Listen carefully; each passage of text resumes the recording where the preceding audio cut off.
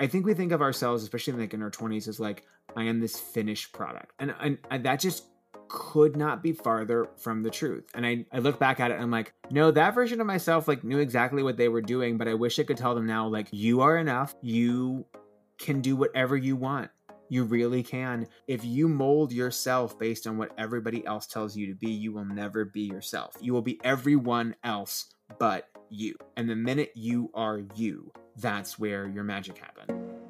Welcome to Just Go With It, a podcast by 20-somethings for 20-somethings. Fun, flirty, and keeping it real. An absolute riot, these two. If it isn't over the top, it ain't us. They came out of college on top. Then life hit them in the face. Be a bit more professional, please. Couldn't shut us up then. Won't shut us up now. Here are the tips and tricks you are going to need to get through your 20s. We are getting into it. Strap yourselves in for a wild ride. Live on air. I'm Abby. And I'm Ashley. Good Lord, it's already season 2. Grab a drink, take a seat, and get ready to just go with it. Come one, come all. Happy Friday, happy hour. We are back with another episode of Just Go With It. And today we are joined by a very special guest of ours who we hold very dear to our hearts. And if you are a real fan, you will remember him from all the way back last March. I cannot believe that it's been almost a year. That's actually nuts. I feel like we talked to you like 2 months ago. Yeah. We're going to start texting him more with updates about our lives. Yeah. Sprinkle it in. We're so excited to welcome back to the podcast Mr. Adam Brooks, who is a public speaking professor at the University of Alabama, Roll Tide, and he's also a big brother figure on TikTok, providing lots of advice for people in your 20s from someone in his 30s. Welcome back, Adam. Hey, y'all. It's really good to see and hear you all again. I would say that everything's different, but sadly it is not. Everything is the same. We wish it was, but it's not. But how have you both been? I've been really good. I had an exciting move across the country from Washington to Nashville, Tennessee, so I'm much closer to you. We'll be making a road trip. And most importantly, your hot boyfriend. You need to unpack the hot boyfriend because I have a hot mustached boyfriend. Oh. Before we got on air, Adam texted me and said, just to clarify, is Abby still dating the mustached man? And I said, honestly, Abby's a whirlwind. But as of 5 days ago when I talked to her, yes, she's still dating. Yes. I wanted to make sure because I need to get into it because of like, he is a very attractive ginger man, and yes. I need all of the details, but in like a supportive way, not a creepy way. Yeah. Love. No, I supportive or creepy. Bring it on. Ashley knows this. Like my type in men is just men. Like I am all over the board. One time Abby texted me and said, "What's my type?" And I said, "Anyone living, breathing, over 6 feet tall that looks like he can maybe chop wood, but honestly, as long as he's alive, he's good." Yes. No, he's giving me like Rip energy. Do you watch Yellowstone? Do I? He's obsessed with Yellowstone. He went and bought a vest just because he was watching it and he like wants to be a character in it. Does he own a black hat? He does own a cowboy hat, but is it black? I need to fact check on that, but it could be black. You know what, Abby, for the sake of your relationship, you need to go get that and get the $600 one that from the company that actually makes them. Yeah, good idea. Actually, Valentine's Day is coming up. So I started watching Yellowstone 2.5 weeks ago, and when I tell you I've never been more into something than this, I am obsessed, and Abby knows I'm so obsessed. I've started wearing my like jacket collars popped up like I'm on the show. Like I'm ready to buy a $600 cowboy hat. It's taken the world by storm in the same way that Game of Thrones has. Yes, and people used to think Yellowstone was just for like their parents, but no, it is not. It's also impossible to find. That it is a lot like my early relationships, that the more withdrawn they are, the more I want to watch it. We watched all 3 seasons in about a week and a half. Like we were like, what will we have to look forward to if we don't have Yellowstone to look forward to? I have never met a character that is so clearly meant for gay iconography more than Beth Dutton. I just want to start operating more like John Dutton. And sometimes when I feel inundated with like text, this, that, X, Y, Z, I'm like, I feel like John Dutton, where he's like, everyone just needs something from me. What's the new problem? Yeah. Who'd you kill? What's the new problem? Yeah. I mean, I think that's a way to live your life and also be emotionally distant to your children and pit them against each other. Great. That sounds exciting for the plot. I love it. But it's so soapy, but it's also giving me like early Grey's Anatomy. It's giving me also The Sopranos. The way the family works is like The Sopranos. Yeah, it's taking the best pieces from so many different shows and kind of put it all together in one element. Mountain, yeah. And something very characteristic of our generation, Ashley, we're like that in between millennial and Gen Z. Like we can relate to millennial fully, but we can also relate to Gen Z fully. I noticed this. I had this as a shower thought the other day. I am someone who fully can immerse myself in a show like Euphoria and binge that and understand like how that affects the psyche and like why the Gen Z kids are into that. But I also love like This Is Us and Yellowstone. And I can relate to both. And we are just in between both and we get it. And what are we called? I just still don't know. I don't know. What I do know though is either this summer or next spring, we're going to go to your house in Washington and we're going to go to like ride horses and we're going to lean in hard to it. I'd be scared of horses, but we're going to lean in. I want to sit. I went out and I got a bottle of whiskey. Yeah, you did. Our new house has a front porch. And when I tell you that after we watched the second season, I sat on a rocking chair, drinking whiskey, looking out at the horizon. At and the just suburban horizon. like breathed deeply at like my tree of like, this is I shit you not. I walked the perimeter of my property one day because like our new house has some land in the back, and I was like, "This is my land. Like this is the land that 7 generations will build." It's gotten really dark. I love that. We're carrying in main character energy in 2022. That's what we're doing. We're emulating our favorite TV icons, and we're running with it. Any advice you want from our big brother uncle? Like slightly older Uncle Adam? I'm not sure what to call you, but you're our mentor. You know what? I think like Gunkle works. I feel like it is Big Brother energy. Big Brother energy. Not Big Brother like the show where they're always watching you, but Big Brother like endearing, advice giving. But our kind of angle that we're going to be working towards is Adam is in his 30s. We won't say what that means to us, but Adam is in his 30s, and we are framing all the questions as someone in their 30s telling them, looking back on their early mid-20s, what the hell we should be doing. Plus, he's our own personal Ed Milet. As a brief caveat to that, I think too, so much of our concept of age and what we should do in certain ages is so contextual. Mm-hmm. Like what my early 20s looks like and what people who are just now graduating college, who are 20, 21, 22, 23, are just in almost completely different universes. Right. And I think we can acknowledge them like to learn a lesson from that, but also to acknowledge that like some of the tactics might be different, but that's like the overall strategy and lived experience might have some connection there. Right. And the core principles I feel like remain, at least some of them, but also you just made it through your 20s, and we don't get to have a lot of contact with people who have done that. I feel like everyone in my world is either like my mom's age, like people I work with, like that's true, kind of that double, like 2 generations up. And I don't know that many people in their 30s. Do you, Ashley? Adam is my soul 30-something like friend. I do. Yeah. It's not like I talk to anyone in their 30s for pleasure. Like it's either 20s or you're right, 40s, 50s parents age. I feel like this is also this is a straight thing, because every queer person, honestly, every queer person I know knows people who are 10 to 15 and 20 years older than them. That is actually, I have seen that happen. I've seen that pattern develop, and it must be a straight thing. What are we doing wrong? No, it's because like you felt safe in the community that you were in. So you palled with people that were around you. Whereas like for a lot of queer people, I'll say that, it's like, oh, I don't know who I am. So I literally have to go. I didn't grow up with people who were like me. So now I have to go meet every version of myself. That is so interesting. I just now connected that dot. Huh. Interesting. Wow. No, that makes a lot of sense, because I love it. Yeah, we're straight. So we're just like, let's go with the flow. Whoever's around us is our friend. Just whatever's comfortable. Yeah. We're not seeking very hard. Yeah. Interesting. Okay. But yes, so I am, and for the listeners, I am 35. I am squarely in my mid 30s. So and he's I'm happy. proud, and he looks great. You're looking amazing, by the way. Thank you. Appreciate that. Yes, I saw your gym talk, that challenge that everyone was doing with the left, right, all that stuff. I tried doing that and I couldn't do it. And let me tell you, I go to the gym 4 days a week. I could not do that. Girl, I've seen you deadlift a human male. Like, that's true. Don't and sell like yourself a sizable short. male too, not a scrappy male. She's like, I couldn't do a push-up, girl. No, I could do push-ups. I just don't have the coordination to like do it to the beat. An anecdote about Abby working out. Okay, one time Abby and I were on a little trip together, and I forgot what the context was, but I was like, Abby, I don't feel like getting kidnapped today. I'm only 5'4", I'm small. Abby's 5'10", she works out. I was like, I don't feel like getting kidnapped today. And Abby said, you really think someone's going to kidnap me? You said, it would take chloroform to put me in someone's trunk. You're safe with me.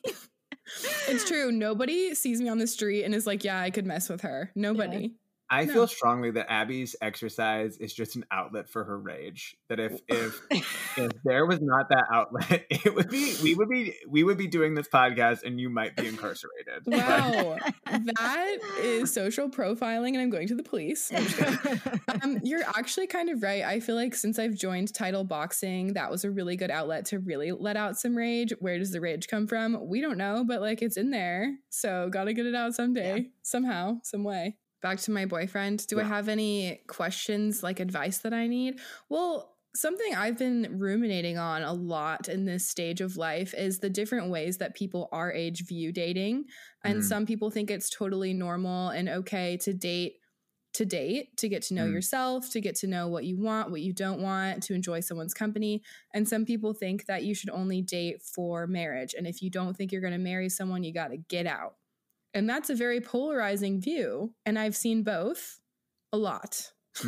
Okay, what we were saying is that I and some of our friends, and sometimes Abby, date with the intention to marry. And we go between date for fun, date for pleasure. But when do you stop dating for pleasure and say, I'm not going to like kind of marry them? Like, what's the intersection?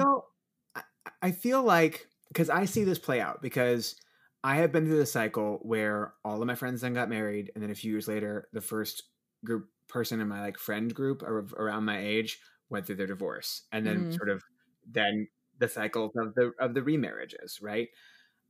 I feel though, I think, and this is part of what happens, that we think of relationships as like, where are you in the process of development? We look at a relationship like it is a product that is being developed over time.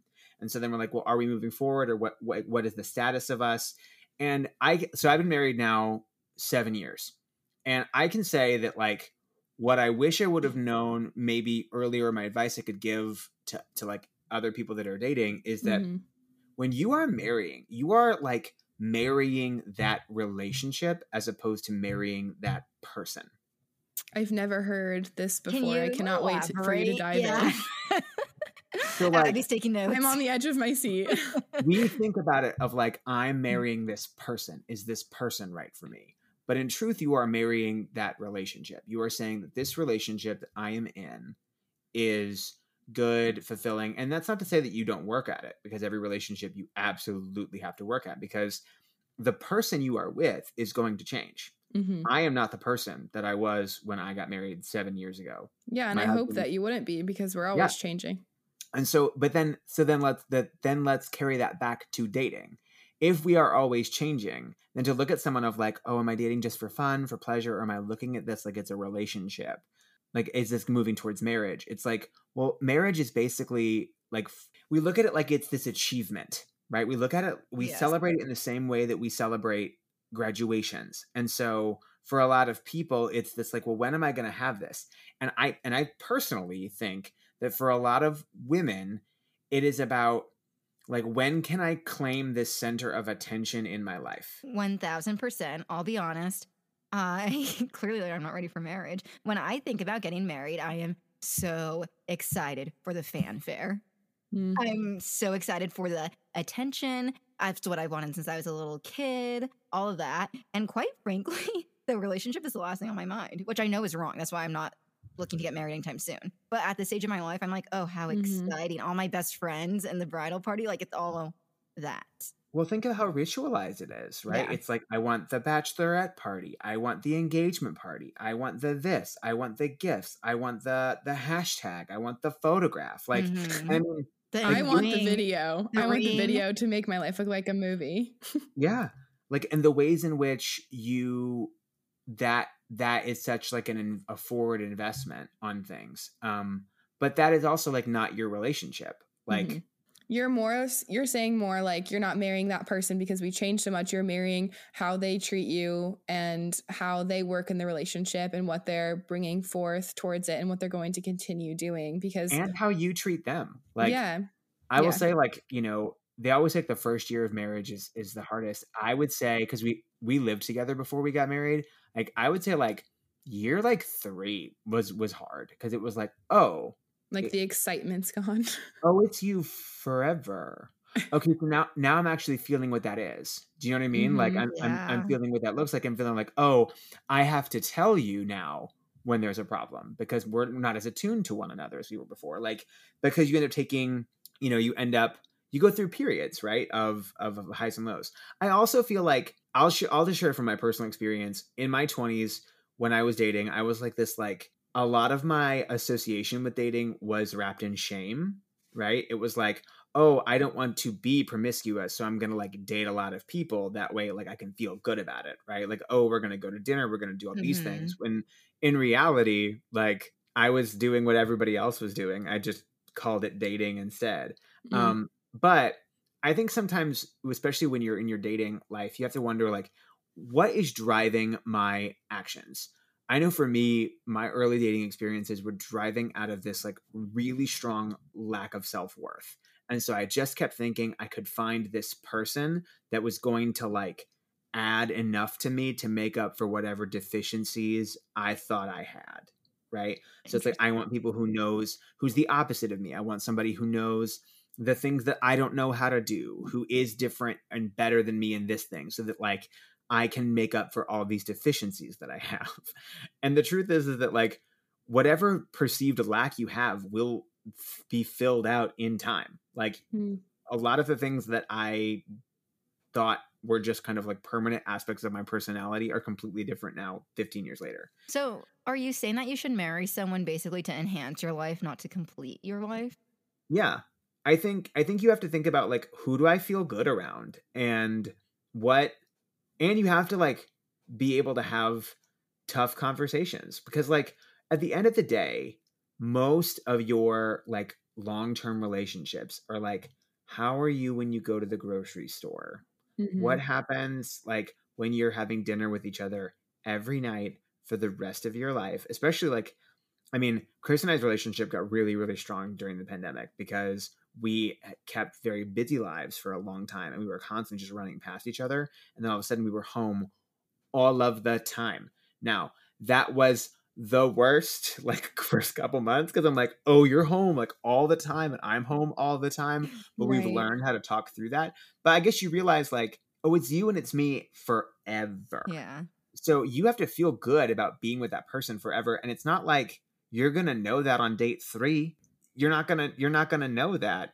And I mean, because I was guilty of doing this, right? Of like, okay, well, like, you need to have like this kind of job, or you need to like be doing like these kinds of things. And like, where is this relationship going? And are you serious? But I say all that, but also like every relationship has to have some kind of shared pool of meaning, like some common like value. And it could be like an activity that y'all enjoy together. For us, it was like, we both came from like big, very complicated families. And so like our value system was about that, of like what we like, the future that we wanted to build together. And so like that helped in a lot of ways. But I think you can't look at your relationship and your dating life like it's a checklist, because it will just backfire on you. Like I know so many people who got married because they wanted to have sex, and they felt like, or like, oh no, they were like waiting, right? Like oh no. And then they like get married, and then you're like, but what is this relationship? Like, are you going to be with one another? Sorry, this is a different tangent about like getting married. And a lot of times I think people need to have the serious discussions that they have like before they get married, before you get engaged. Because I agree with that. I think engagement is so public that it's almost like getting married. That's what I was talking about with a friend recently, that like when my parents were of marrying age, what's the big deal? You break off an engagement. Now there's the party, Instagram, the photographer. It's there's such higher stakes. To break off an engagement now is like such a big deal. And I think momentum is a really it's probably the biggest danger in any relationship, because you're like, well, I'm already this far along. It's like the sunken cost fallacy. I've already put this much time, money, and effort and energy into it. Like, might as well just keep going. This is why I don't believe in cohabitation before marriage, because when people go through all that effort to move in with one another. I didn't know that about you. I think it depends on the relationship. I will say, obviously, there are outliers and it's not for everyone. But I think in general, a lot of people who live together before they get married might, slide into marriage, slide into an engagement, because all of our things are together. We own a dog together. Like, it would be so much work to break up our lives, and we basically are already married, so let's just get married, when in reality that's not really a real reason to marry someone. Again, there are times where it could work, of course, but I'm just saying in general, at least for me, I think that's kind of how I view it. But that sunken cost fallacy, I saw a TikTok where this girl was talking to her dad, who's like a macroeconomic professor. And he was talking about like the hidden cost of things, right? And she's like, we don't realize it, but there's always a cost to our comfort. Interesting. Like the cost is the thing you could have gained from going out and taking that risk and taking in that discomfort. And I think for a lot of relationships, it's like, well, I'm in this. And like, I mean, have you all done this before where you've seen somebody that get married and you're like, this is not the right relationship. A million times. We came from Pepperdine. Everyone's engaged. Like, oh my God. Like where I teach, this is even more of a thing, because there's literally the phenomenon of the girls want the ring by spring. Like that's Pepperdine too.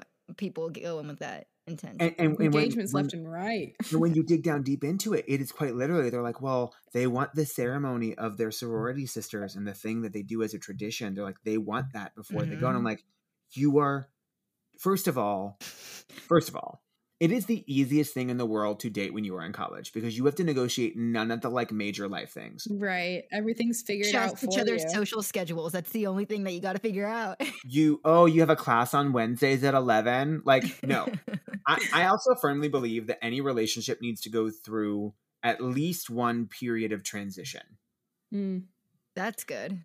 So that could be like one of you changes jobs. You both move to a new city. One of you both graduate and then now are in the real world together. Like, how does that relationship navigate stress?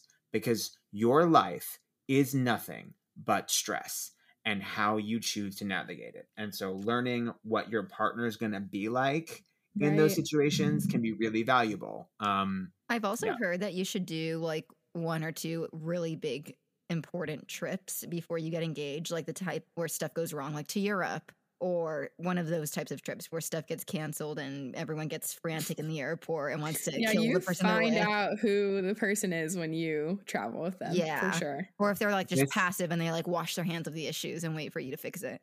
We're working on that in my marriage, because we have traveled together, and I will say it is alarming because because I'm more proficient on the internet, sometimes Chris will basically rely on me.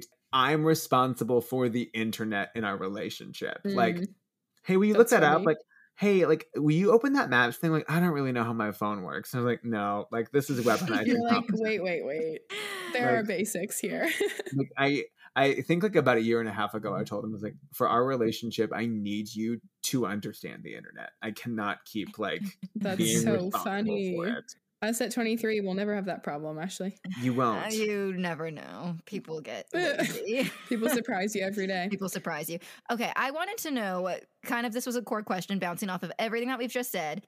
And this extends to marriage, relationship, boyfriend, girlfriend, and also friendship, like a long-term friendship, a lifelong friend. How do you know when someone's meant for you versus out of convenience or scared to like leave a situation because you'll be alone? How do you know when it's something that you should actually see through? I have let some friendships go over the last 15, 20 years. And I think one of the key things I'm now trying to really hone in on in my 30s is, how do I feel when I'm with you? Mm-hmm. Because there are friendships that you realize are based on convenience, but it's really only when the aspect of that situation changes. Like, I was a really active member in an organization in college. And then every now and again, I'll get back together with some of those people, and you kind of run out of things to talk about after about 15 or 20 minutes. And it's great to see them again. And you're invested in like their life. And I wish them nothing but the best. But you're like, we don't have to have like an ongoing, like, we're not texting each other frequently, that kind of thing. My standard for a friendship is always, if I go 2 or 3 months without talking to you and then we talk again, does it feel cumbersome? Because my best friends in the world, I could go. Yeah. It's funny. I will engage day to day with people that like don't mean the world to me, but the people that mean the absolute world to me, I will like not talk to for like 2 months. Are you talking about us, Adam? My God. Yeah. Is that why we haven't heard from you? And then pick up the phone and talk for like an hour and a half, and it feels like nothing. We mean the world to him. How does it feel? The whole world tied with a bow. I also think that, and this is, when I say this, I'm talking about Abby and like our core group of college friends, that there's like no skin in the game. Like we're all spread out across America, but we're so entwined in the daily happenings of each other's lives still, where it actually means something versus just a passive person where it just is obviously out of convenience and entertainment and in-person entertainment and all that. I'm going through this a little bit too, as moving to a new city where all of my friends are new, all of them. Everyone I meet, they don't know my backstory. They don't know who I am. They don't know what I'm about. And so everything that I present to them in our few first times of meeting is what they're going to form their opinion of me on and me of them. And so I've been really in tune with how do I feel around this person as well, because if I'm going to make friends in a new city, I sure as hell I'm not going to waste my time hanging out with people who don't make me feel good about life, love, the pursuit of happiness, what I want, what they want, any of that. And I was just having this conversation with my boyfriend actually, because he is introduced to a lot of my new friends as well, like when we go out on the weekends or whatever. And he asked me about someone and was like, why don't you hang out with this person anymore? Like, I feel bad. Like you kind of ghosted her. And my response was, well, whenever I am around this girl, I feel anxious. Name names if she listens and she'll call you out later. It's a test. I'm not naming names, but if somebody is around you and it makes you feel anxious, I don't think there's any use or need to pursue a friendship there when there are so many other friendships to be had. And Adam has a very inquisitive look on his face. He might think that I'm wrong, but that's my view of it anyway. It's not just like, let's cut them off, let's not care about them, but it's also like, if I'm spending my time with you and you're making me feel anxiety, which I have enough anxiety as it is, I don't need more of it. Why would I not seek out other friendships and pour my time and my effort into friendships where I don't feel that way, I guess. Yeah. No, I think I was kind of relaying it to myself a little bit. I will encourage you just a little to kind of explore what the root of that anxiousness is, because it may have nothing to do with that person.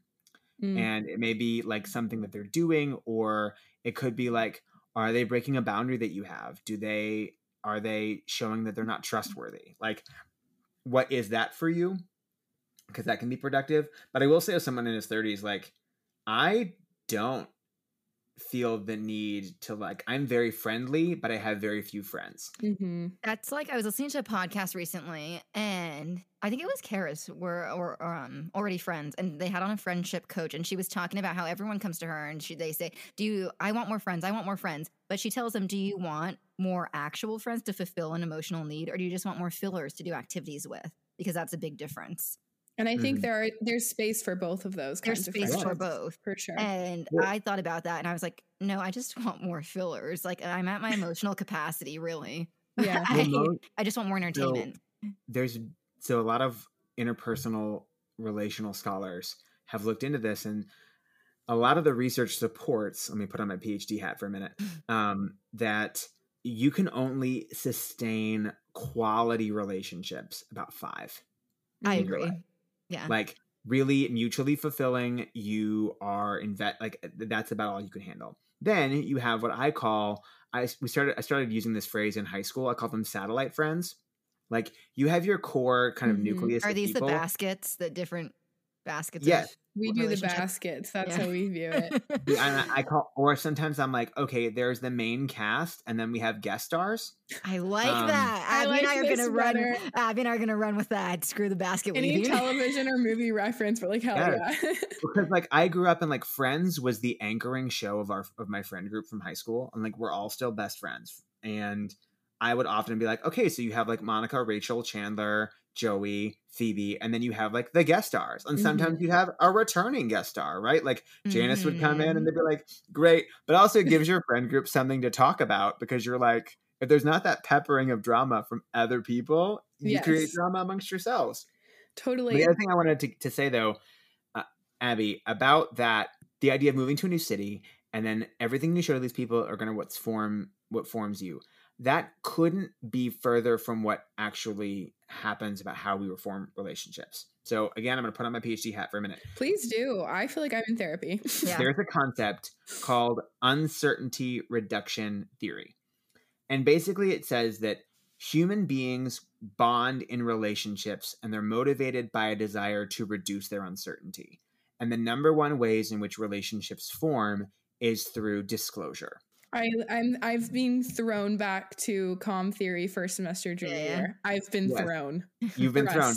But what all that is, all that those big words basically means is the more you share about each other, the closer you feel. The closer you feel. Yeah. And that they're motivated because so what you present to them like front stage is not going to be the final version of you. It's going to make them curious. It's going to attract them for sure. But there are going to be one or two people. I'm a big advocate for Abby, you doing exactly what you're doing now, which is at various points in your life, you need to go to a city where you know no one and basically start over. Because learning how to make new friends is a really difficult thing. But once you do it, you will know forever that you know how to start over. Like I know that if everything in my life blew up and I got divorced and had to leave Tuscaloosa and move somewhere else, I know at my core I'd be fine. Because I have started over so many different times in my life that like that prospect doesn't scare me in the way that it did when I was like 21. Yeah, I think that's so powerful. And I think a lot of people in our generation, I've seen at least in our pandemic world, that's our post-grad world is pandemic world. People have been taking more risks, I've noticed. And I don't know if that's a trend that's going to continue, but I sure as hell like it right now because I knew from the moment the first trip we went on in Nashville, which was right before senior year, that I wanted to move here, or at least potentially move here post-grad. It took me a little bit longer than I wanted to get out here, but I just had that in my mind. And I was like, I'm just going to go. I'm going to pack up all my stuff. I don't have any friends. I don't have any family. I don't have a hot boyfriend that likes Yellowstone, but I'm just going to go and I'm going to figure it out. And I feel like now I resonate so much with what you're saying. Like if I had to do this again, I know I could. In the vein of friendships, how do you know when it's kind of okay to let go of an old friendship and migrate to new ones? Like you meet new people, you want to invest in those people harder, make them your core 5, like you were saying, potentially. How do you know to kind of not drop, but like this person isn't filling me up in the way I need to be filled up? Red flags in friendship. Yeah, I think red flags in friendship. It's going to be so hard for me not to give examples here and give them. Don't worry, 35-year-old isn't really our target audience. They won't hear. I think sometimes, like we talk a lot about ghosting, right? But like sometimes there are friendships that are not good for you and they're not fulfilling. And you know that because and honestly, Abby, to your point, like I was involved in like a community of people and it was related like kind of an offshoot of work, but I didn't like who I was when I was with them. And I didn't like how I felt when I was with them. And I was like, maybe I just don't have to be friends with these people as much anymore. I don't have to invest in them emotionally anymore because I have like my core group of folks. But I've also had that experience when somebody close to you disappoints you and, you're in a different place in your life and you know that you can't be friends with them in the way that you were, or you realize maybe this relationship was really one-sided and it didn't serve that. Now, the instinct is to say, I need to like call them out on this and like have a discussion. But sometimes you can honestly just let go. In my experience, and maybe this is wrong, I let those people go and I just kind of waited to see what their response would be. Like, did they notice? Were they aware that I had pulled back? And when they didn't, and when there was absolutely no reaction, I was like, okay. And now I can make room in my life for other people. It was still hard. It was still really tragic. And it's like this person played a really big role in a part of my life. But I also think, okay, part of this is because we consume a diet of narratives of like TV that tells you that the friendship group you form in high school and college are going to be your friendship group forever. Totally. And that these other people will never, and it's true, there is nothing like your old friends, but there's also like people come into your life for a reason and a season. Like, and it's okay for that to be temporary. It's okay for people to be like, I was with this kind of group and it was fun. But it doesn't have to like advance to something more. It's kind of like dating, right? Like you can date people and it doesn't turn into a serious relationship because you're like, and the way that you do that is not by ghosting them of like, just because ghosting is like, you're the most important person to me. I love you. You're my best friend in the world. And then no talking. Like that's ghosting, right? But there's like a gradual kind of withdrawal from something to see, is there something here? Do I miss you? Does this matter? Like, do you miss me? Especially the transition of high school friends 14 to 24 is such a different mindset versus, I think I might be wrong, but like 22 to 32, of course you're different, but it's not nearly as drastic as 14 to 24. You're a completely different person from your high school friends versus as the like more you get into your 20s. And it's okay if those people, like my sister is 2 years older than me, so she's 38. And she had like a core group of girls from college that like they got together like once a year. Their lives have taken very different paths. And she's not as close with some of them as she was, maybe 10 years ago.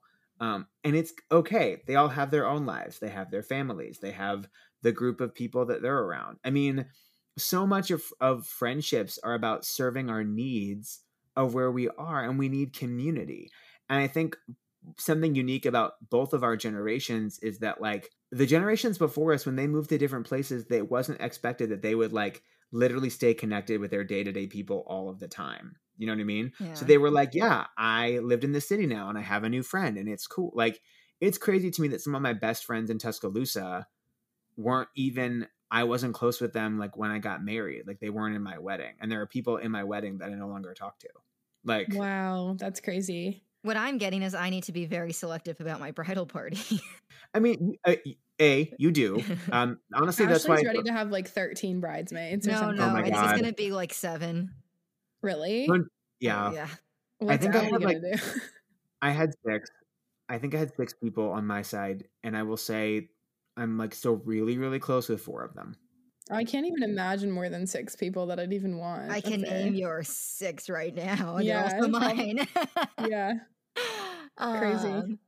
That kind of goes into the vein of something else I wanted to bring up, which is everyone, especially for our generation on TikTok, is saying, put yourself first, be selfish with your times, have boundaries. But how do you kind of meet that intersection of being selfish and putting your happiness first with also taking care of the people that you love? Because you can take that to the extreme and like stomp all over the people you love because you're like, I must put myself first. My happiness is always key.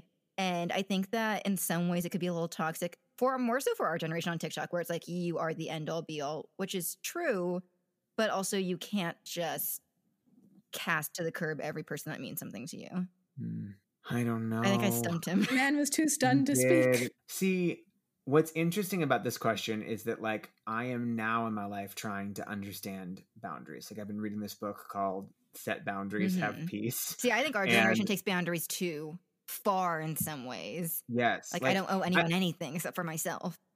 I think your generation is also explained by the popularization of therapeutic language. Like my Even everything you're saying. We've been coddled and our hands have been held. No, I literally mean like the language and the tools that people learn in therapy are now part of a popular lexicon on TikTok and social media. Yes. And then stigma's gone. But as a result, though, like what we know about language is the more you repeat something, the less meaning that it has. Mm-hmm. So like the concept of boundaries is like a really important thing. But now, like, we use it all the time. Like the same way we use like depression and anxiety. Like we just use them for absolutely everything. And my best friend Sam graduated medical school 2 years ago and is now a psych resident. And so like he will sometimes be like, so you understand what clinical if you ask me like what anxiety is, I'm gonna tell you what it means from a clinical perspective, like from a person who can write you meds. Here is what this is, versus like we're just out here being like, I feel sad, I'm depressed. Yeah. Oh my gosh, you should hear like I said the other day, like, oh, I'm such like a manic state right now. He's like, okay, Adam, I work at a mental hospital, and let me tell you what manic looks like. It typically looks like delusions of grandeur, like a woman who believed she could transport herself through time. Like that's what a manic state looks like. Actually, Euphoria does a good job of showing what that looks like. Honestly. Oh, we could talk about that after. Yeah. I mean, we all have highs and lows, and I feel like some people are afraid of the feelings, but I feel like, okay, so this is a triggering question for me, because I know that in my early relationships and even in like the early part of my marriage, I didn't put myself first at all. I was consumed with the idea that I had to, like, someone else had like, and so I was like, I need to be focused on them because I don't want them to not love me. Right. So like we have to unpack where that comes from. You're such a giver, Adam. Such a giver. I think this is also like a millennial versus whatever we are standpoint. But at the same time, Abby, I think that you and I and most of our friends are fairly self-confident. So that's why it's kind of like put yourself first versus not. But also like a relationship is about a give and a take. Yeah. And yes, you can put yourself first, but sometimes a relationship means a sacrifice. It means doing things that you wouldn't like. So many people I know in their marriages, you know, one person gets a job and they have to move, or one person's career is, I often use a metaphor, and maybe this is outdated, but my experience has been in a relationship, one person is always in the driver's seat. It just depends on, and that can change, but like one person's career is kind of driving things. Someone's got to steer the car. We're not going anywhere.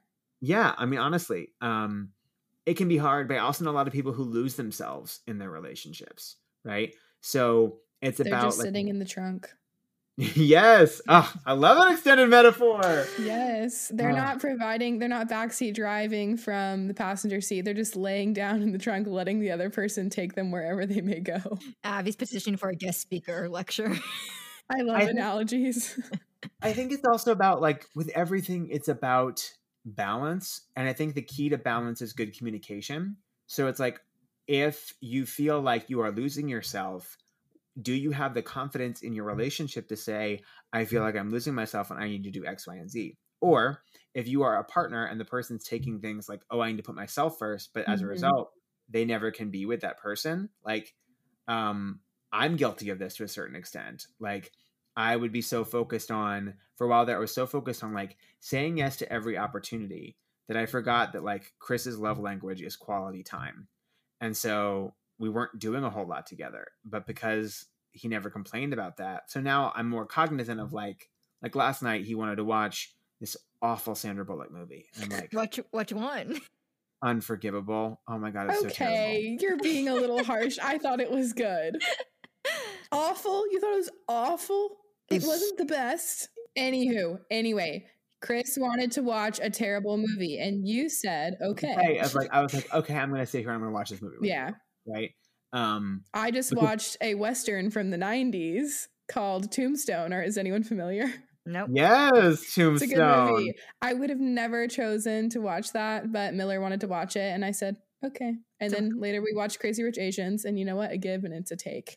It is a give and it's a take. And so you have to, like, I think putting yourself first is not like literally I can only do what's best for me in every situation. But putting yourself first might be like, I have to advocate for myself and then be willing to talk about what my needs are. But that first means like, but that presumes you know what your needs are. Right. Putting yourself first might mean exploring what you need and what you need from another person. Let's be a little introspective. Let's figure out what we want. What do we don't want? I feel like I just hear so many clips from Untamed, Glennon Doyle, where it's like, you must put your happiness before anyone else that exists on the face of this earth. And I just think it's selfish, especially when you have a family and kids, but that's a conversation for a whole other time.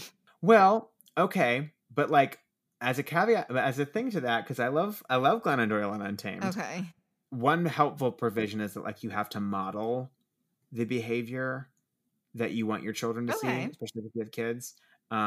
Because I grew up with a mother who was absolutely the quintessential paragon of sacrificial mother. Like my mom was a saint. She put absolutely everyone before herself. And so you did too. And so I did too. And then and it's interesting because like her and I had a relationship conflict when I stopped doing that. When I started to advocate for myself and to be better with my boundaries and to also make different choices than my parents made. We had a relationship conflict through that.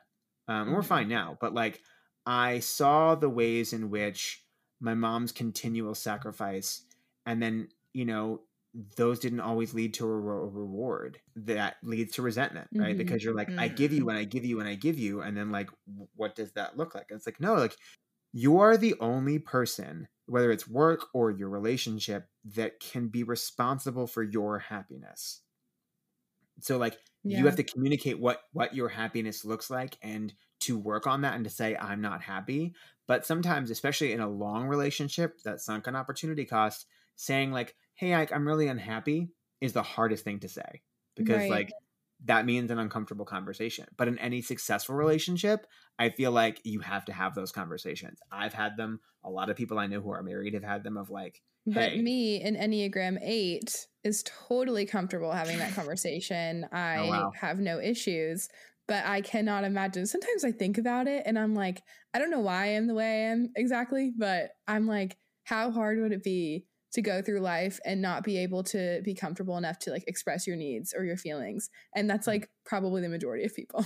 I think I grew up, I am a middle child. Both my parents were working all the time. So as latchkey kids. And we grew up economically insecure and my dad was never around. So it was like, it was always, you have to take care of yourself. And so as a result though, like I also get weird and triggered when like people need me. Like, I'm like, don't need now I feel like I'm in therapy. Lay it on us. Like do not need me right now. But it's interesting because I talk to my sister about this a lot, and like she's a mom and she has kids and she's like, everyone needs me all the time. No one ever. And so like I have to tell my sister like, hey, like it's okay. Like she's like, I just feel bad, like I want to go on a run. Nicole, go on a run. Like, go do the things that you really want to do for yourself. Yeah. But it's a balance because the world tells you like, and I don't know.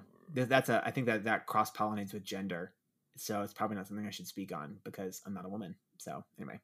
We trust you more than we trust ourselves. Okay, I think we should switch back to more of like an overarching, what would you tell yourself in your 20s? There was a good question on this list too. Like when you look back at Adam in your mid-20s, are you like, oh, sweet boy, so naive and embarrassing? Or are you like nostalgic for that place? Or what do you think of when you look back at your 20s? Well, when I look back at myself at 16, I think of it as like a naive, like, yeah, let me take care of you. Like that was so sweet. And I don't know. More like nostalgia? Nostalgia. I'm not embarrassed by it, but. No, I look at it like you were so weak. Oh my goodness. Like you were so weak. I was so weak. And I didn't understand it then. But so much of what drove 80% of my actions was an inherent lack of self-worth. Almost everything I did was about getting that validation from anyone and everyone I could, doing everything that was expected of me, being in relationships that I did not enjoy or were fulfilled by, but I loved the idea of the validation that having a relationship gave me. Like I was doing all these things because I wasn't strong enough to just like actually love and accept who I was, but also realize how much of myself was malleable and changeable. Mm-hmm. Like, I think we think of ourselves, especially like in our 20s, as like, I am this finished product. Like fixed. We're fixed in this position we're in right now. And that just could not be farther from the truth. And I look back at it and I'm like, oh, like you were so like I could look at like naive, but I'm also like, no, that version of myself like knew exactly what they were doing, but I wish I could tell them now, like, you are enough. You can do whatever you want. You really can. You do not. Everything I did was so mired in fear. I look at that and I'm in a way I'm grateful for it because my life has been a nice like evolution, like a straight line curve, right? Like, I mean, the ups and downs. Thankfully, I didn't have this like, oh my God, my glory days. Like I'm not that person desperate to try to get back to this like younger version of myself where I was happier. It's like, no, like I was so incredibly insecure. And all of it was in my head. All of it. 100% of it was in my head. Yeah. So if for someone who feels kind of those feelings currently in their 20s, kind of a low self-worth, what would be your advice now to kind of jumpstart the quote unquote like fixing it? If you can learn to change or control one thing in your life, then you will learn to change and control everything in your life. Please elaborate. That was so concise. And the reason why I've been able to unpack this is like once I got in a stable relationship and once like Chris and I got engaged, I then started being able to work on myself because I knew that I was in a relationship. I knew I had that like person that was going to love me no matter what. And it's no coincidence that then I started thriving because I had this like solid foundation. So for me, it was like, okay, what if I change? Like, honestly, it was when I started getting my like nutrition under control. And I learned like all these things that I thought were just permanent about me, about like the way that I appeared or the way I did things. Like, I guess I would say this, at some point in your mid to late 20s, you'll probably realize not knowing something doesn't absolve you from the consequences of not knowing it.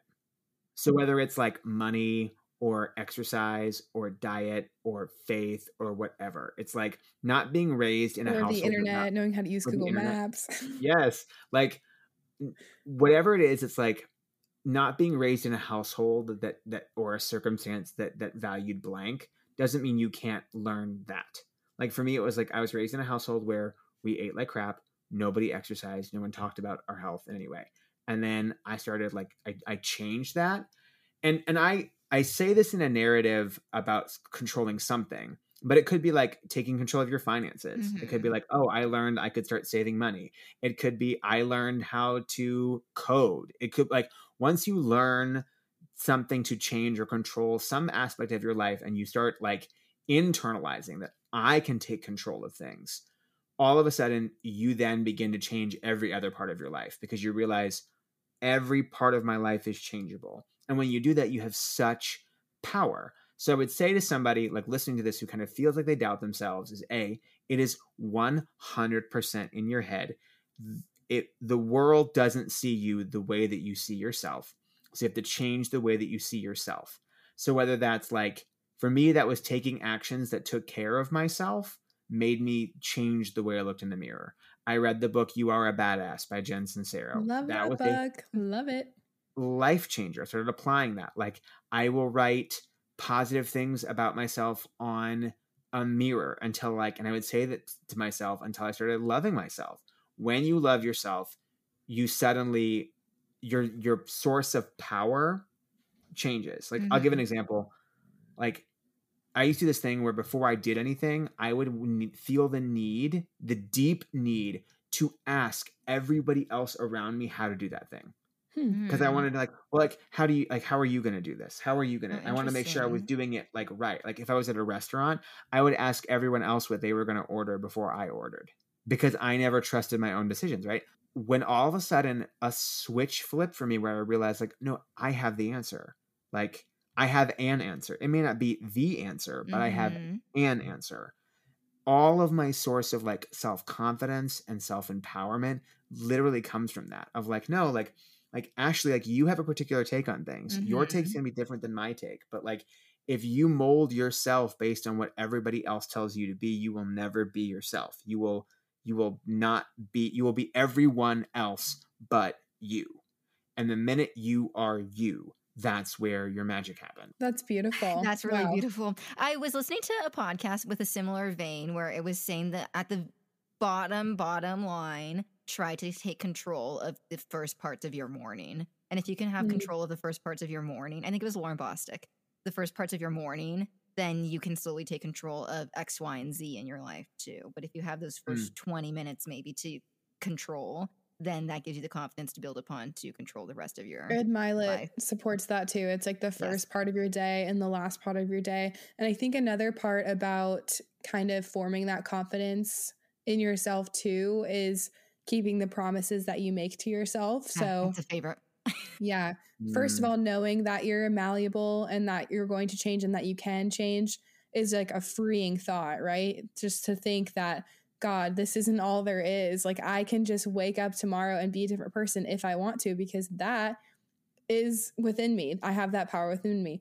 But also, in order to kind of sustain that mindset, keeping the promises that you make to yourself. So if you say, I'm going to start going to the gym, or I'm going to go to the gym today, you book a workout class and you go, you kept that promise. If you say in the new year, I'm going to start making my bed every day, and you start doing it, that's a small thing that you keep that promise that you made to yourself, that you completed one task of the day. Now you can go complete more and be productive. And it's just, it compounds in that way as long as you just keep pushing yourself. And nobody's going to be perfect. You're not always going to make your perfect gym and like eat perfectly and whatever your personal goals are. But as long as you're doing it consistently, it really helps, at least for me in the confidence department, because I used to be terrified of working out, and I don't even know where that little fear came from, but I just used to think it was the most intimidating thing in the world, even though I was an athlete my whole life. So like, let me know. But in college, for some reason, it was like this huge hurdle that I just never thought that I would accomplish. And I mean, over quarantine, that was like the best thing that ever happened to me. I just threw myself into fitness. And for different people, that looks completely different things, different passions. But I just kept that promise that I made to myself that I'm going to become this person. I always looked at gym people, quote unquote, like the gym's my happy place. I'm like, those people are nuts, like nuts. I hate working out. It's awful. I feel like shit. I don't want to go and do that. And then now I like fully understand it, because one day I just told myself I'm going to become the gym person, slowly but surely. And now I am. So. That's like that cheesy TikTok about making your bed in the morning where it's like if everything else goes absolutely wrong to shit in your day, but at the very end of it, at least you made your bed and you can get back into it. Yeah, just small things. And I read a book by Jon Acuff called Finish. And in it, he talks about this research that like the most important day is the day after perfect. Like if you're like, oh, I'm going to make my bed every day. Most important day is the day after the day you forget to do it. Because I like that. The day after you forget to do it is when you're like, well, like I already screwed up, right? So it's like, oh, if your goal was like, I'm gonna not drink during the week, right? And then it's like, oh, the first time you had a glass of wine on a Wednesday, now, well, whatever, it's done. Like, or you ate pizza, this, whatever. Like, it's all about the consistency that you do rather than, and it's about the sum total. So it's like, okay, you could quit after you stop doing it after a week, but if you get back on the horse, you've now done it like 13 times instead of 14. And 13 times you're doing something that's so much better. It's also, I think it's important to tell everybody this. When you go through that kind of like fundamental change, and it's going to hit everybody at some point in time in your, especially in that post-grad life, you're going to have those like aha moments when you're like, I'm going to do this. It's going to make people in your immediate circle uncomfortable. And because it doesn't matter they what don't recognize that side of you. They don't recognize that side of you. And it is triggering some sense of their own insecurity about themselves. Like, and I talk about this a lot of like, when I started changing my diet, all of a sudden everyone had things to say about what I was eating. And it's funny, they never had. Like, when I was eating a personal pan pizza from Hungry Howie's and 3 Diet Mountain Dews every single day for lunch. Stop, I'm not you were? kidding. Oh yeah. 3? Like that was me. Like my first year of my PhD program, that is all I was eating every day for lunch. I was like, I'd walk down the street, get a personal pizza, come back to the lab and start back like reading like articles and stuff. And no one ever said a word to me about what I ate. The minute that I was like, oh, I brought like strawberry, like I wouldn't like make a performance out of it. I brought my cooler and I had like my little like protein bar and some fruit and some like nuts and some stuff. You're like, oh my God, like look at you with like your rabbit food. Like we'd invite you to lunch, but we know you brought your cooler, right? Like doing like all of oh my goodness, this kind of thing. And I just find that fascinating, but it's a testament of like, whether it's you're going to start going to therapy or you start setting boundaries or you're going to start reading development and listening to podcasts about your post-grad life, whatever it is that you're doing. It's why I tell people, like, I'm a big believer in moving in silence. When you are making big changes in your life, don't tell a lot of people. Let them see the result. I think about it like mainstream artists. Like I have a couple projects. Like everything we see in pop culture was created by somebody a year before you actually see it. Mm-hmm. I think about that in terms of like our lives. Like when I was going through my big like fitness transformation, I like logged off of all social media for like 2 months and didn't post for a while, and then like got back on. It was a thing, and now it's a part of my lifestyle. Whether it's anything like that, I think when you change as a person, it will reveal the people that are going to be with you long haul and the people that are there for convenience. Because some of the relationships that I had when I was different, and not just in terms of like physically but also mentally, I don't have anymore, and it's fine. Like I don't have pain over that loss. I think subconsciously people can get very envious of others when you see them accomplishing something that you wish you could accomplish. When people actually start to make those changes to better their lives in whatever aspect it might be, maybe that's something that directly affects them because they want to do those things, but they haven't gotten off the couch to do them, basically. So I feel like something I've noticed in the whole comparison bubble is when certain people start to thrive, those people that wish they could be doing those things start to become envious or making fun of your rabbit food or not inviting you to lunch because you have your cooler, all that kind of thing. Or that's like the saying that everyone makes fun of you until you're successful, and then no one's making fun of you. Everyone wants to be your friend. This is so true, because I was that person for a long time, making fun of people who were like putting themselves out there on the internet, like making cringy things, like selling stuff. So I was that person. I was like, no, I was making fun of that person. Like there was a friend group, and it was funny because at the same time, you're 100% right about it. It's about they wish that they could do that, because when I started to like make content on TikTok, the first thought in my head was all the things that people had said about all the other people that I had participated in and that I had said and making fun of those people. I was like, oh my God, like there's a person in my life, and I literally thought of, they're the voice I will hear in my head of like, oh my God, that's so embarrassing. Like, don't you have better things to? Then everything takes off, right? TikTok starts blowing up. Everything, like I love it. Yeah. And then that happened where like that group of friend groups like started making fun of it, and it did not faze me at all, because I was like, I actually don't care. Like, you know, sometimes you say like, oh, I don't care. No, I cared. It's so freeing to not care. It's so freeing when you're and like, so difficult to do. Because you're like, you don't get it. This isn't about you. And I was, in one of the instances, I even reached out to that person and I was like, just so you know, I think about the comments you say to me on a regular basis. So if you could not like say those kinds of things to me, like it would really. And he was like, oh my God, I had no idea. I had no idea that like that's like I never wanted you to think that you are. And again, it goes back to like, you're responsible for your own happiness, but you set those boundaries. You communicated. You need to do is always going to look a little weird to everybody else, but like as long as like it feels true to you, you're always like that's the only person you have to live with at the end of the day. Yeah. I'm sure people look at some of my videos and they're like, oh my God, like so cringe. And I'm sure even me, when I look back at certain things I wore or posted or whatever, you'll send me your stuff sometimes. I think it's so funny because I'll evolve and I'll grow and I'll change and I'll look back at previous me and be like, that is so cringe. But in the moment, I thought I was the shit. And that's all that matters. Isn't that beautiful though? Like, isn't that amazing to be able to go back and be like, look how much I've changed. Look how different things are. Yes. Like, look how much we grow and those kind of things. Like I think that's amazing. I think it's also, I talked about this recently, like a friend of mine died about 10 years ago. I'm so sorry. Every year we go back and I watch his like spoof video that he put on YouTube. I saw your video about this. Yeah, in like 2008 on like Survivor Man Peoria. Yeah. And I swear, like, that video is so valuable to me because he's being his like ridiculous, goofy self that he was in that time. And I just am so grateful that like that exists. So like, I don't know. I think about this a lot about like, don't hide yourself. Like, I don't look good. I shouldn't take this. But it's like, no, like take that because like, think of all the pictures we have of our parents where they look awful, but those are our favorite pictures of them. You know what I mean? Like, and I don't know. Yeah.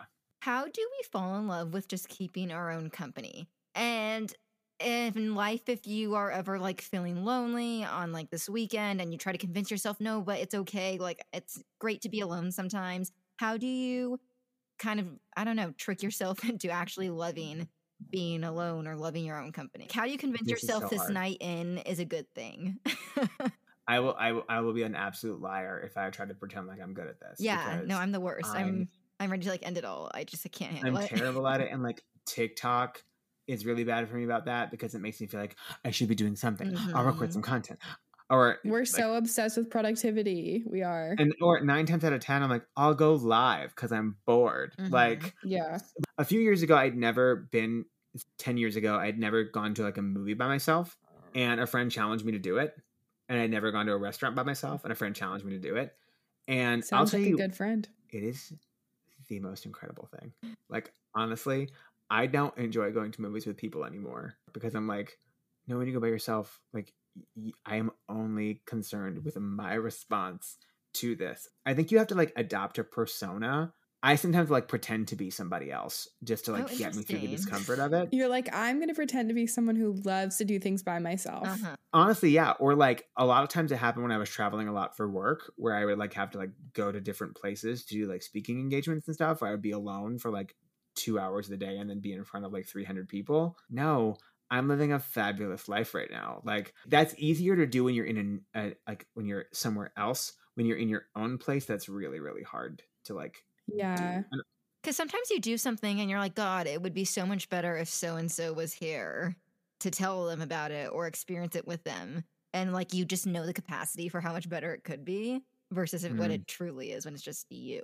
Okay.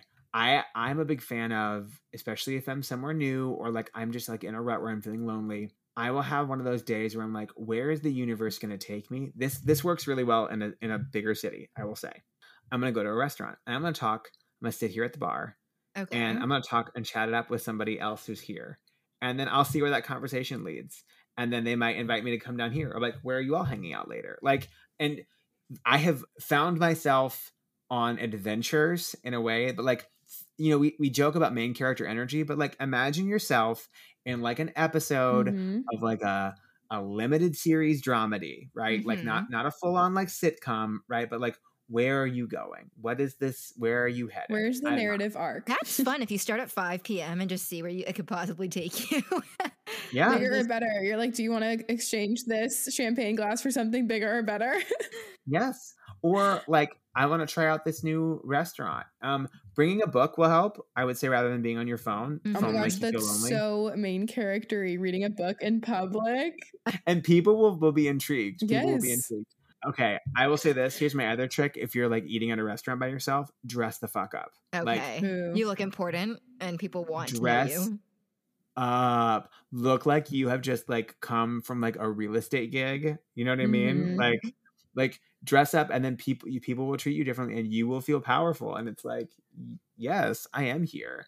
And then chat up the waiter of like, okay, server, like, what's good here? Tell me more. Like, I'm in town visiting. Doing that. I love it. So, but I'm an extrovert, so that's very fulfilling. Yeah. The harder challenge for me is like rest. Rest is hard. I will say in terms of like taking that night in, I would give yourself like, I used to call them guilty pleasures, but now I'll call them like reserve pleasures. Like they're not like everyday things. So for me, it's like uninterrupted reading is to me a very pleasurable thing because I don't do it very often. So, but to force myself, I will say my goal for this night is I'm going to read for a full hour. It's like, I will put a timer on and I will not get up and I will like have my glass of like red wine. I'll put on like a nice like jazz soundtrack and I will sit there with a blanket and like, that's my like lovely. night in. Or there's like certain there's certain shows, like when you're in a relationship, like Chris and I have shows we watch together, but then I have shows that are just for me. But I think you also have to like do your homework a little bit. So for me, when I was traveling a lot in the morning, I would go like run around my hotel and I would like look for spots I wanted to check out later so that I could be like, ooh, I want to go to that coffee shop, or ooh, I want to go to that restaurant. So like that helps. Okay, transitioning a little bit just to an overarching theme, advice for people in your 20s. What is just some good advice you've heard lately or that you've taken with you that you think would be important for someone in their 20s to know? Literally about anything under the sun. Doesn't need to be relationships, personal self-growth, just anything that kind of has resonated with you that you think people would benefit from hearing at this stage in our life. Continually ask yourself the question, what would it look like if this were easier? I recently read a book that helped that gave me this, and it was like, we often think that the important things in our life have to be really complicated and difficult, and that the unimportant things have to be easy. But sometimes what if we flipped that? And how could we, in a work situation, what would this look like if it were easy? If this were easy, we would just do this. Well, then why don't we do that? Or why don't we make the conditions possible where we could do that? Like, what if it were easier is a really powerful question. And the other one, best piece of advice I got from the book, The Power of Now by Eckhart Tolle, that I listened to on audiobook one day. And the question is like, what is your problem at this exact moment? How exact are we getting? In this precise moment. So what I mean by that is like most of us are either projecting into the future our problems of like, what if this happens? What if this happens? What if this happens? Or we are ruminating on our past. I can't believe this happened. I can't believe this happened. I can't believe this happened. But in each of those situations, you are occupying a present in which you are either thinking about the future or you are thinking about the past. And most of the time you are not inhabiting a present moment. And so if you like are overwhelmed with a problem, just think like, what is my problem at this exact moment? My best friend, Brittany, is a new mom. And it's really hard to be God bless her. Right? It's really hard to be a parent. But it's also hard to be a parent in an age where you have access to unlimited information. So there's confusing ideas about like, what does it mean to do this? Everybody's got an opinion. Everyone's got an opinion. And so she's like, well, I don't want to do this. But then I was like, Brittany, what is your problem in this exact moment? And so my problem in this exact moment is my kid is crying. I need to make him stop. Okay, then deal with that first. So it's like compartmentalizing. Yeah. Or it's also just like, sometimes it's like, well, what if this happens? Well, is that my problem right now? No. Song for another time. Like I have used this a lot of, I'm like, okay, sometimes my anxiety will have me react to something before there is something to react to, because I believe I have to be prepared for absolutely every response in every situation. So I think through, what if I do this? What if I do this? What if I do this? What if this? And I'm like, but what is my problem right now? Right now, there's nothing. Right now, there is no problem because I haven't gone to that meeting yet. So maybe I wait until I go to the meeting before I respond to what that thing is, because the same brain that is able to, in the night before, run through every scenario and how I respond to it in about 30 seconds is also capable of responding in the moment in 30 seconds to what it will happen. And then you're only responding to like one thing instead of the 60 that it could be. I will be honest though, every one of those like videos I've done of like things I wish I would have known in my 20s are me realizing something now in my 30s. Right. So we're just lucky because we're getting a jump start on it. We're picking the brains and we're trying to do the work now. And those two things I just said are literally just testimonies of like what I'm trying to work through right now.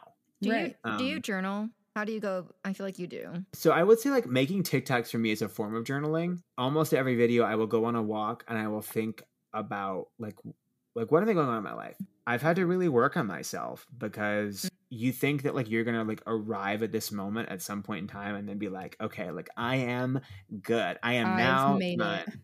But like your circumstances will change and then you're going to have to adapt to those and be like, you constantly are going to have to construct yourself and then deconstruct yourself and then reconstruct yourself. There's no like idealized version coming. Like basically we're all houses and you have to like renovate your kitchen every now and again. And that part a good one. Is destructive, but then like different people will occupy your house. I think we've given a lot of really good book recommendations throughout this conversation. And now I think it's time for you to pimp yourself out. where can the people find you on Instagram and TikTok, whatever you want to share? You should offer consultations. You should offer therapy consultations from an unlicensed therapist. Yeah, I feel like that's very problematic, though. Oh, for sure. It's just for our use. Yeah. You actually can just come on the podcast whenever you want and do it there. That's fine too. That sounds great. Yeah. I'm on TikTok at Oh Hey Adam.